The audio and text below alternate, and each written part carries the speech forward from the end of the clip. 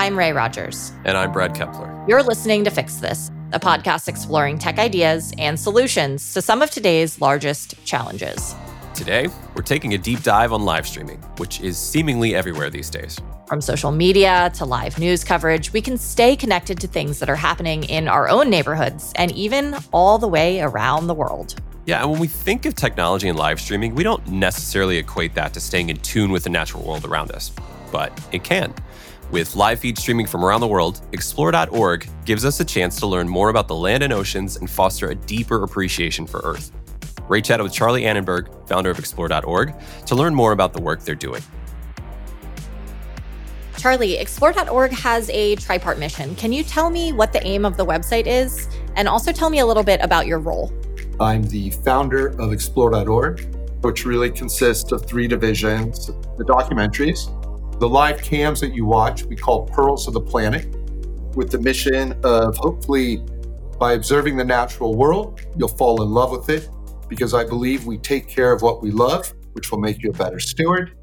And then the third division over the years through our social media is our Dog Bless You division, which has become the leading provider of service dogs to soldiers, and it's for people who see animals as guardian angels of the human spirit.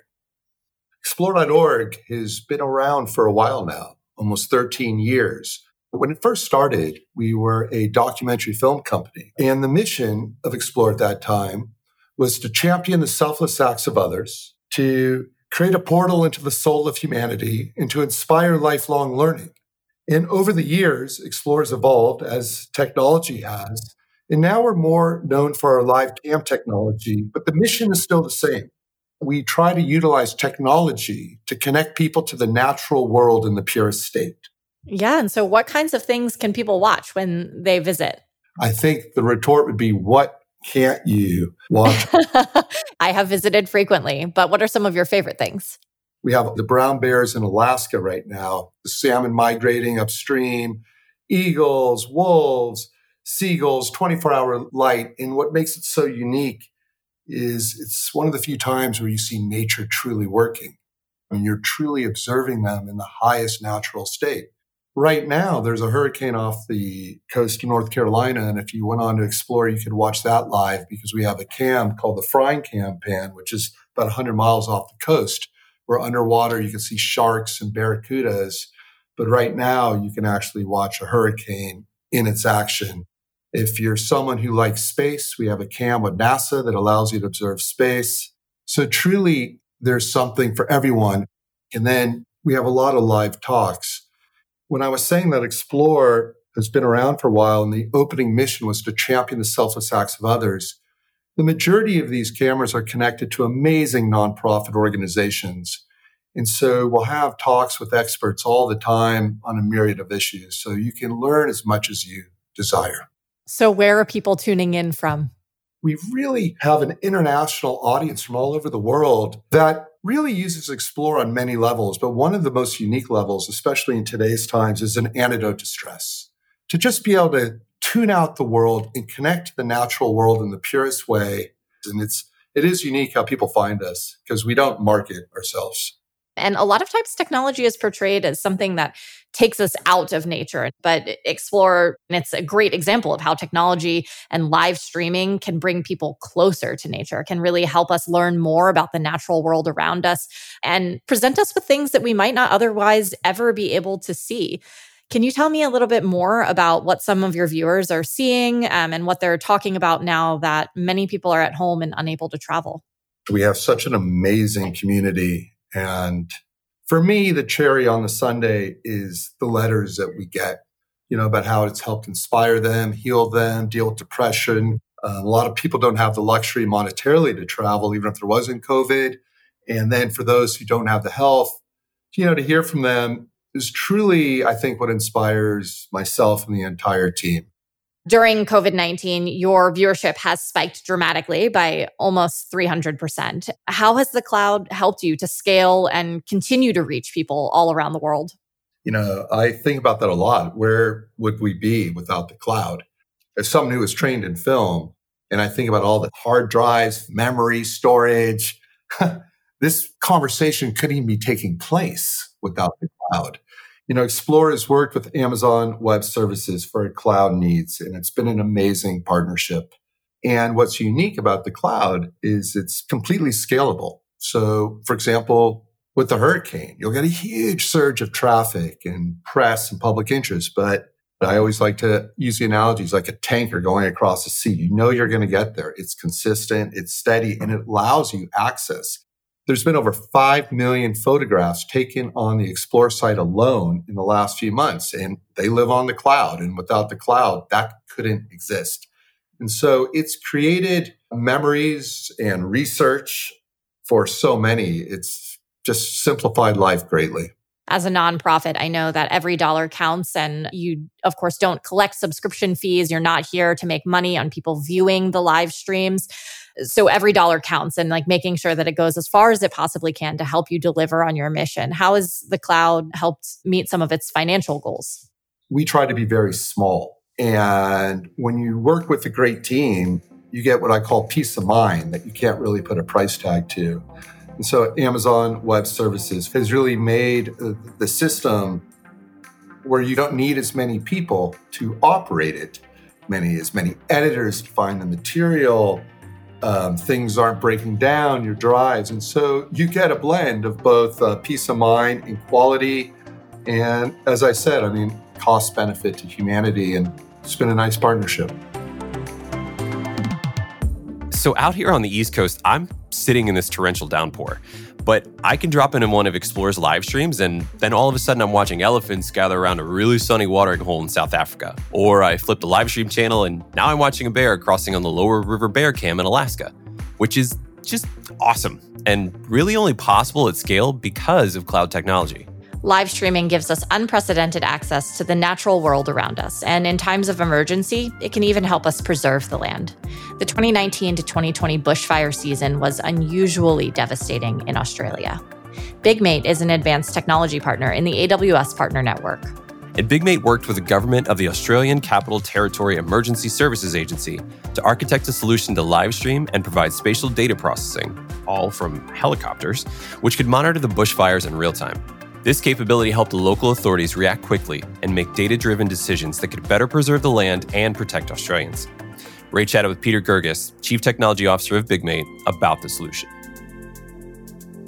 BigMate is part of the AWS Partner Network, and you're based out of Australia. One of the company's specialties is in computer vision technology.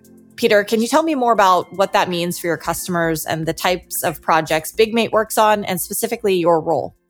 So as the CTO at BigMate, I look after the technology program. The main solutions that we provide are live streaming of both video and data that's coming in real time. We do it in a very challenging environment from, remote locations, whether that be a high-definition camera in a remote site monitoring an area, or whether that be a high-definition camera mounted on a helicopter.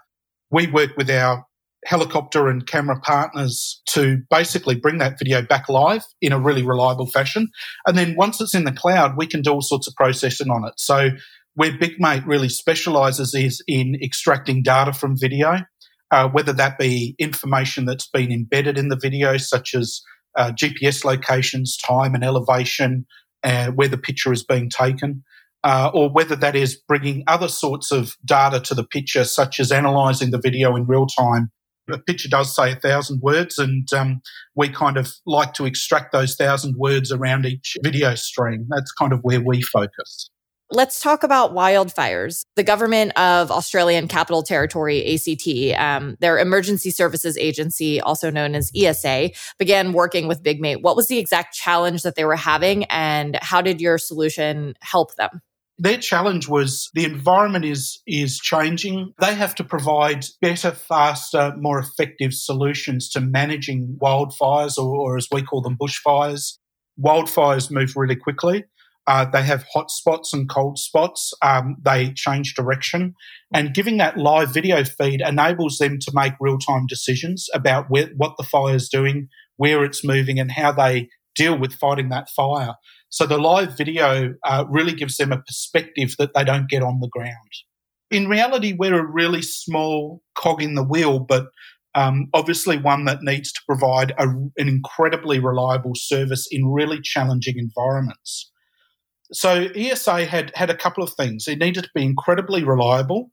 It needed to work really fast. So the information needed to come back in real time. And it needed to meet a lot of government obligations such as storage and archive and post-event analysis. So the data had to be maintained for a long period of time in a really reliable fashion. So when we combine that together, ESA first engaged us to say, look, can you design a solution for us? Can you come up with an architecture that might do this? And we did that. We then moved into the fire season, and the intent initially was they would operate it, but they then approached us and said, look, can you operate this for us for the fire season? It's a fairly complex solution, and moving into a really busy period, we then operated that, and we've continued to do that for the last couple of years. We're into our third year now of operating the solution. For ESA, it was the challenge of designing a really complex solution, but making it really easy for end users to use. And so we solved all those problems of reliability, integrity, and data storage. And we did all that on Amazon Web Services. So it's an entirely contained solution, and it's performed admirably. It's almost been flawless over the last couple of years. Would this have been possible without the cloud, or is this really like a new age for government agencies and other organizations that you're partnering with to make real-time decision based on real-time live streaming? The cost of doing it prior to the cloud was significant. So it was really cost ineffective to be able to do this without the cloud.